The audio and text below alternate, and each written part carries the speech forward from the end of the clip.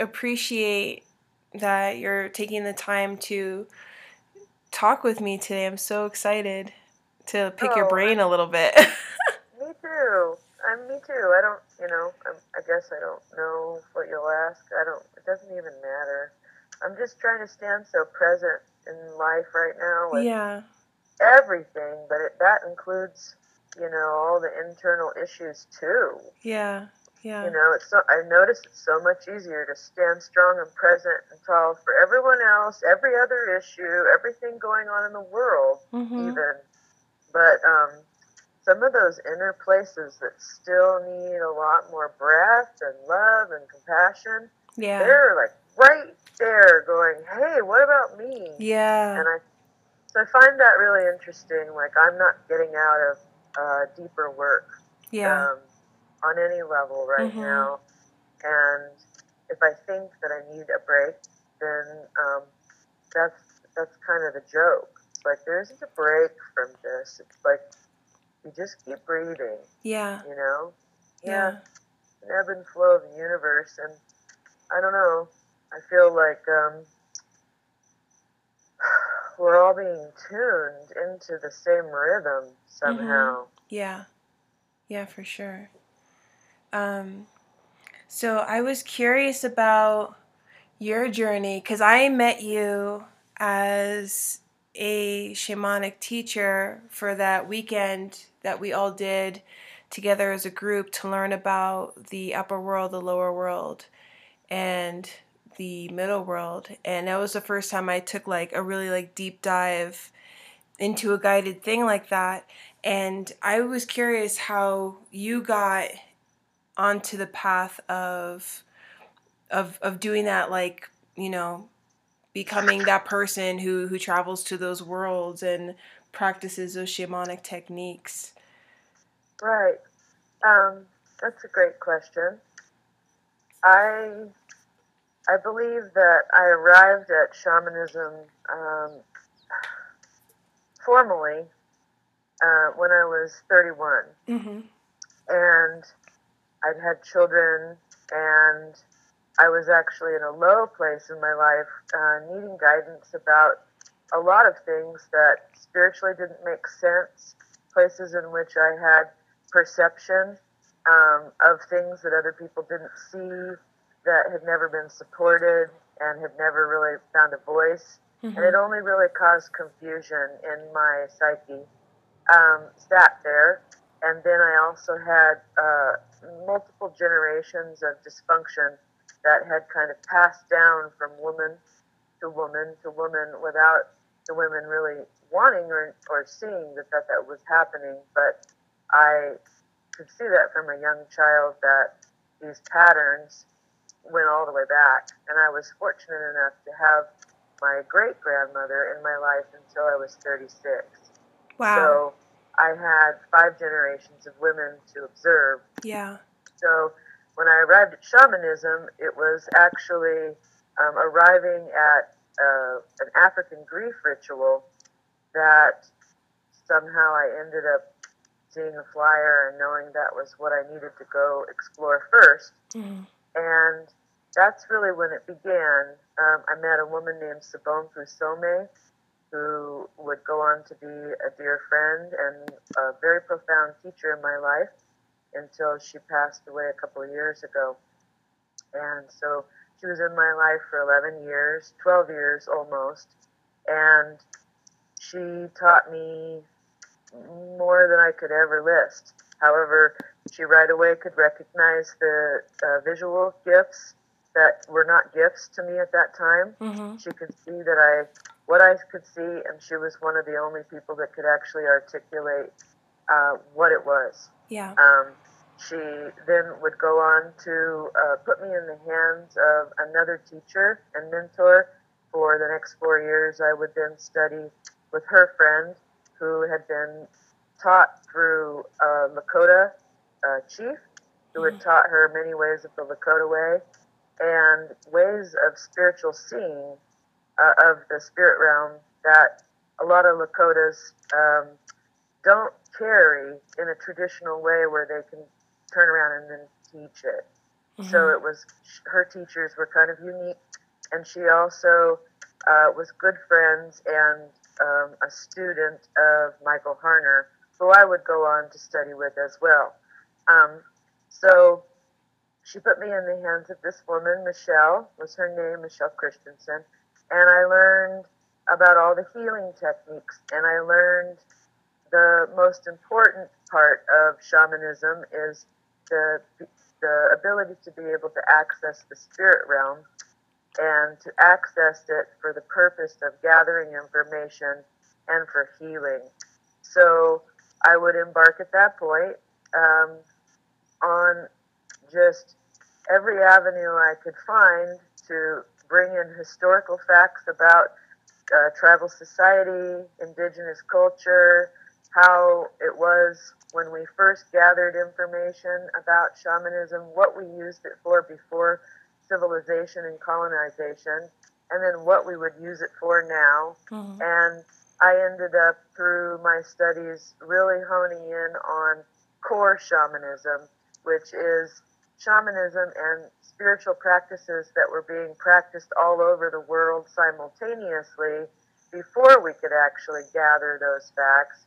And they were all experiencing and getting similar results. So Michael Harner was able to actually bridge that information and gather it up around the world to put that together, which was pretty amazing.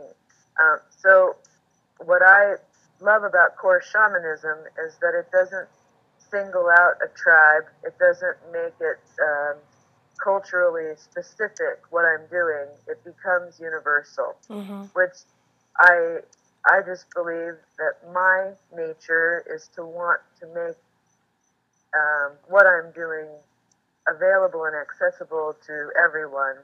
And I don't, as much as I love all the specific cultures, there's something about keeping it light and not diving too deep into, maybe a culture that isn't my blood or my ancestry.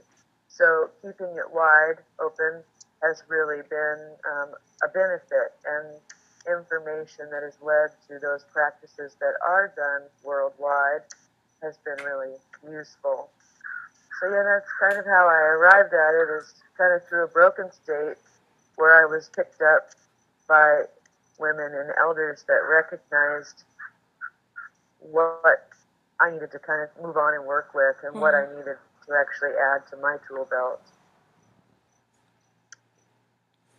That's awesome. That is an awesome story. And I'm wondering, for those who maybe are interested in studying a similar sort of path, what advice would you give them in terms of finding a teacher? Because I know there's so many people out there who, and there's all the different kinds of shamanism. It can be kind of overwhelming and even confusing. It does get confusing. And first of all, the word shaman is a confusing word. It was actually taken and heard first from a group of Europeans that were traveling through Siberia, through the Tungus territory. It comes from the Tungus tribe, and it means to excite or to light up, or the one that sees in the dark.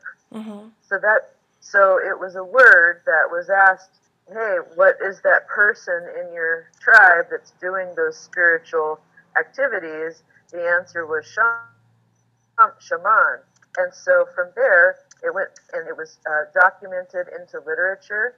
And so it became a thing where worldwide we needed a word for that spiritual person. But every single continent calls their shamans or their spiritual leaders something different. And so the word itself gets very confusing.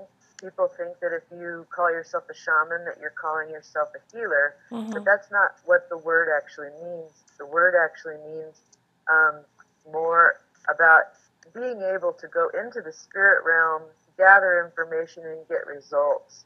And that doesn't actually indicate healing. So the word itself gets confusing, and it has a lot of energy that goes around it. Here in North America, people think that the Native Americans had shamans, but Native Americans don't call their shamans shamans. They would have called them medicine men, their elders, their medicine people. They had a different title for what that role was. So it has gotten confusing over the last 100 years of what we call that. Yeah. But as far as back to your question, if you have a calling to know more about the earth and about the spirits that do walk closest with you, and what that actually means, what that looks like, and how to seek that information or to begin building those relationships, shamanism is how you build those building blocks. And what it really is learning the shamanic journey becomes a tool of self-referral, and it's a disciplinary type tool where if you don't arrive at it just easy, once you begin and you begin to understand the territory and those relationships, something begins to change in you where you begin to see that you're connected to much more than what you thought you were. You're connected to spiritual allies that you didn't know existed, and you see that you're connected very much to this earth, and more you'll find that you're loving the sense and the understanding of animals in your life, nature, the weather, flowers, people. The interconnectedness of things begins to brighten and illuminate differently for those that study shamanism and make it their regular practice. And it's not something that, if you wish to learn about shamanism, you don't have to commit to being a healer for your community. There's so many things that you can do with the gift of being able to see in the spirit realm, and that looks like many things. It looks like helping police departments with finding missing people. It looks like animal communication. It looks like assisting those that are dying or who have passed on, to make sure that their work and their energetics are cleaned up and they can move forward in a really good way, which are old ancient death rites, and that art is called psychopomp. It looks like countless different spiritual healing ceremonies for people to restore lost vitality and memory, and to bring back lost soul essence, if you will, spiritual essence that is fragmented or broken. And the list goes on and on with the things you can do with it. So how would I say would be best to arrive at it? A, first to understand it just a little bit by knowing what I've just kind of spoken. And B, then you kind of have to set your intention on finding a really good teacher. And to me, good teachers are people who are not egoic based, and they're not, they allow you somehow to come into their body of knowledge and what they're willing to share or teach you lightly, without attachment or possession, would be what I would say. Somebody who has an open heart and a generous way of sharing their information that doesn't make you feel that you are stuck in a system that you have to continue with. That's how I would tell people to begin, because it's important that your first teacher in this work has some sense of the work that's beyond the ego, beyond needing to get ahead or what they look like. And that would be my best advice, would be just to set your intention that you will find the right teacher, and then to look for someone with a big heart. That's wonderful and super helpful. Thank you for that. Sure. As you were talking, I was thinking about my own practice with it, and now I'm wondering, like, is there like a right or a wrong way? Like, does the practice look different for everyone? Because like when I go into the upper or the lower worlds, it's either to help someone, um, or it's to retrieve information for myself. So in that sense, like I don't do it. It's not like an everyday thing. I do it when I am called to do it or am feeling like called to do it. Right. Well, I don't think that. I think it would be.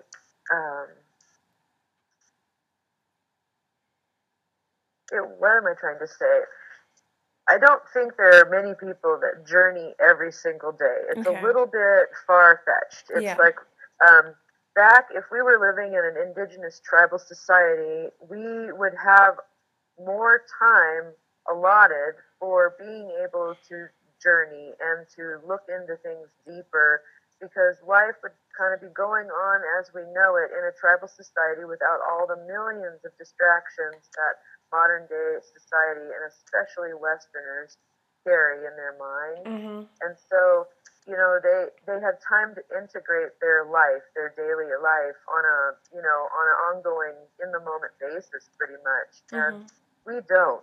We have to integrate, in our sleep. We're constantly trying to integrate the information we're taking in, and there's too much information on the planet right now accessible that bombards us. So to say that you would go in every day would be ridiculous, unless it was some extreme case. Even me, even as I'm a practitioner, I don't journey every day. I just can't. Life is so full. Yeah. So most people, like 95% of people who come and arrive at shamanism now, are using it for exactly what you're using it for.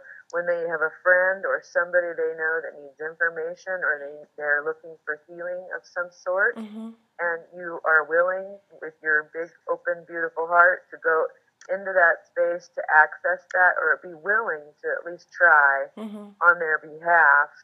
So that's what most people will do with it. They keep it private. And the beautiful thing about the discipline of the shamanic journey is that most practices, I haven't seen a practice yet or a belief system of spiritual structure that doesn't work with it. It doesn't. It's not like once you learn this, you can't be a Buddhist, or you can't be a Christian. Like, you would begin to refine and have your own kind of spiritual re-education, but that would be on your own personal terms with what you were learning and experiencing, not through what somebody else is telling you. And so I believe that it's highly compatible with everything else and every other tool that we gather. And it's also a great forum in which we learn that we can cross-reference information. We can go through this place to say, hey, does this other tool that I'm working with, does it work well for me? Am I getting the most out of this? And if the spirit realm would be your basis of being able to access that information. Very cool. So, I was going through like all the boxes I've been unpacking, and from the move, and I came across a box that had like some of my old notebooks and notes in it, and I realized it was the notebook from that weekend of journeying.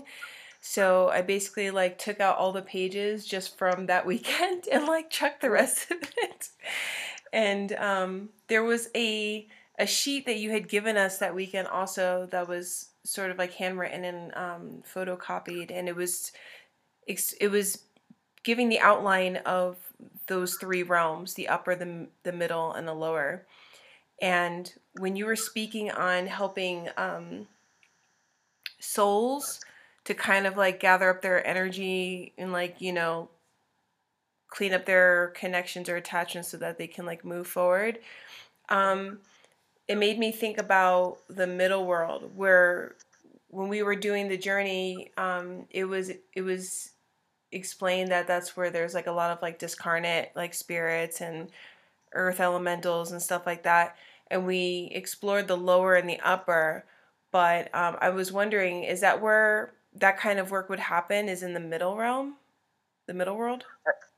Yes, that's where the work begins, because Okay. that's where the soul leaves off. Okay.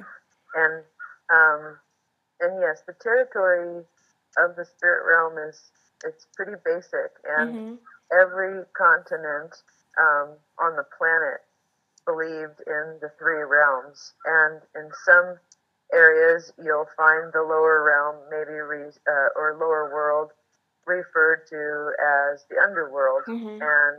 and it kind of derives images sometimes when we hear about the lower realms of biblical conflict, or a place where we would consider it to be negative, that we Mhm. wouldn't want to be. But in the spirit realm, that's not how it is broken down. There are these realms in which that are safe to travel, where souls and spirits are transcended. Mhm. They're full of love. They're only there to help. There's nothing about them that is like ethnocentric.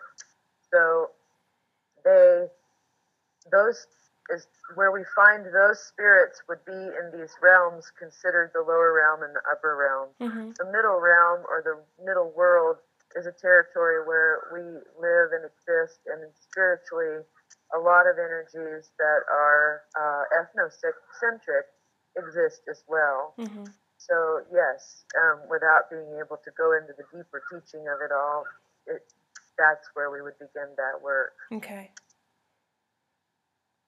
And it's like that middle world is kind of reflective or mirroring like this world that we live in as the 3D. Correct. Correct. Okay. Yeah, it's busy here on the Earth plane. Yes, it is. Yeah, to say the least. Oh my gosh. Um, yeah, now that's kind of making me think even of when, like in dream time, when I'm about to like astral project and I wake up in the room, but I'm not really awake, but I know that the dream room looks the same as like the actual room that I'm sleeping in.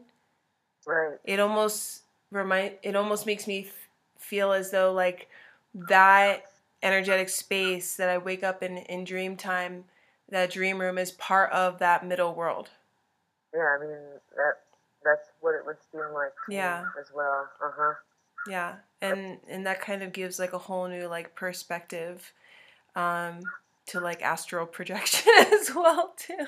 Yeah, yeah, and the dream realm, which Yeah. becomes quite a mystery to Mhm. most of us. Yeah. You know, even those that think that they're really learning the territory of the spirit realm, which is Mhm. actually territory that can be mapped. Mhm. And it took the Harner Foundation, 25 years of asking tens of thousands of people to map their lower world, upper world, middle world Mhm. territory, if they were willing to do that. And so, with tens of thousands of maps, they were actually able, in a library, they were able to piece it together and see that these places connect, and it's real territory. So it's real in the sense that we're all experiencing it. Mhm. We might see it and perceive it very differently. However, the territory is real. It's territory like the earth is solid in here. Mhm. The spirit realm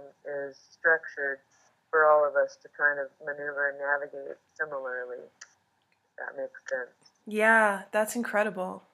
Isn't that? I know. It's so incredible. A Um lot of maps. Holy moly. So now it's like this curtain has just been pulled back for me right now because I'm just like, wait, middle world. So then earth elementals. So that's earth spirits and like working with the land and those energies, right? Right. Holy moly.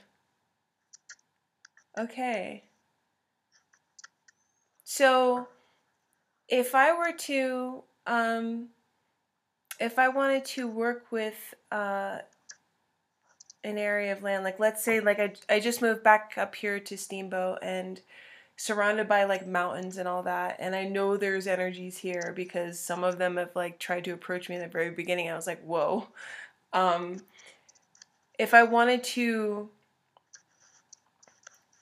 sort of, I don't know, make contact or Right. learn more about like the specific area that I'm in, like where my house is, like it's facing a giant hill that, would I do that like in that middle world as well?